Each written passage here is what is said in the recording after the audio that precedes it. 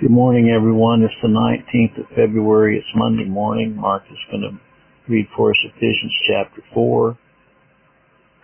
This is really about building each other up in the faith, building one another up in the faith. And he says in verse 15, speaking the truth in love may grow up unto him in all things, which is the head, even Christ.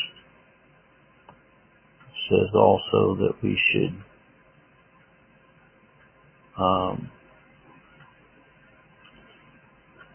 be kind one to another, tender-hearted, forgiving one another, and as God, for Christ's sake, hath forgiven you.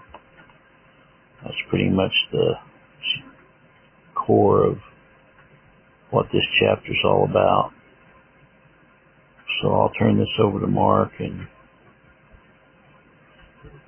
have him read. This is the 4th chapter of Ephesians. And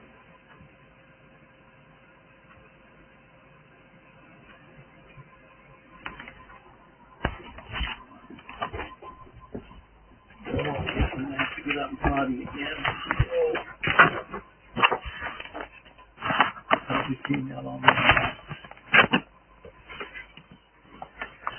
Ephesians chapter 4, I therefore, the prisoner of the Lord, beseech you that you walk worthy of the vocation wherewith you are called, with all lowliness and meekness, and with long suffering, forbearing one another in love, endeavoring to keep the unity of the Spirit and the bond of peace. There is one body, one Spirit, even as ye are called, one hope of your calling, one Lord, one faith, one baptism, one God and Father of all, who is above all and through all and in you all.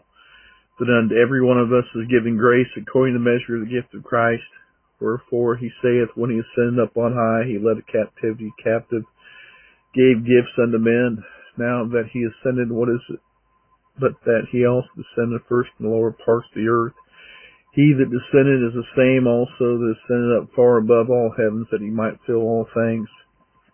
He gave some apostles, and some prophets, and some evangelists, and some pastors and teachers for the perfecting of the saints, for the work of the ministry, for the edifying of the body of Christ, till we all come in the unity of the faith and of the knowledge of the Son of God, unto a perfect man, to the measure of the stature of the fullness of Christ.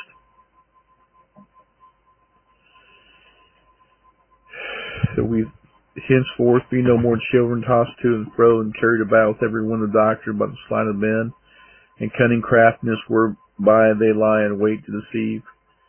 But speaking the truth in love may grow up unto him in all things, which is the head, even Christ, from whom the whole body fitly joined together and compacted by that which every joint supplieth, according to the effectual working the measure of every part, maketh increase the body into the edifying of itself in love.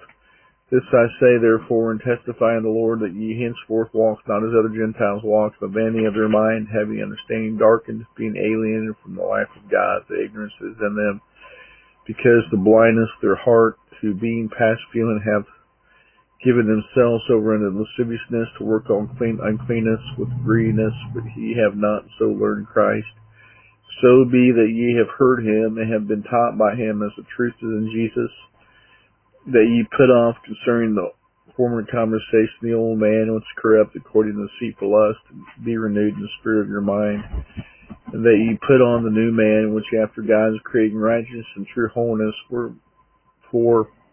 putting away lying, speaking every man truth with his neighbor, for remembers one of another. Be ye angry and sin not, let not the sun go down upon your wrath, neither give place to the devil. Let him that stole steal no more, but rather let him labor, working with his hands the thing which is good, that he may have to give to him that needeth.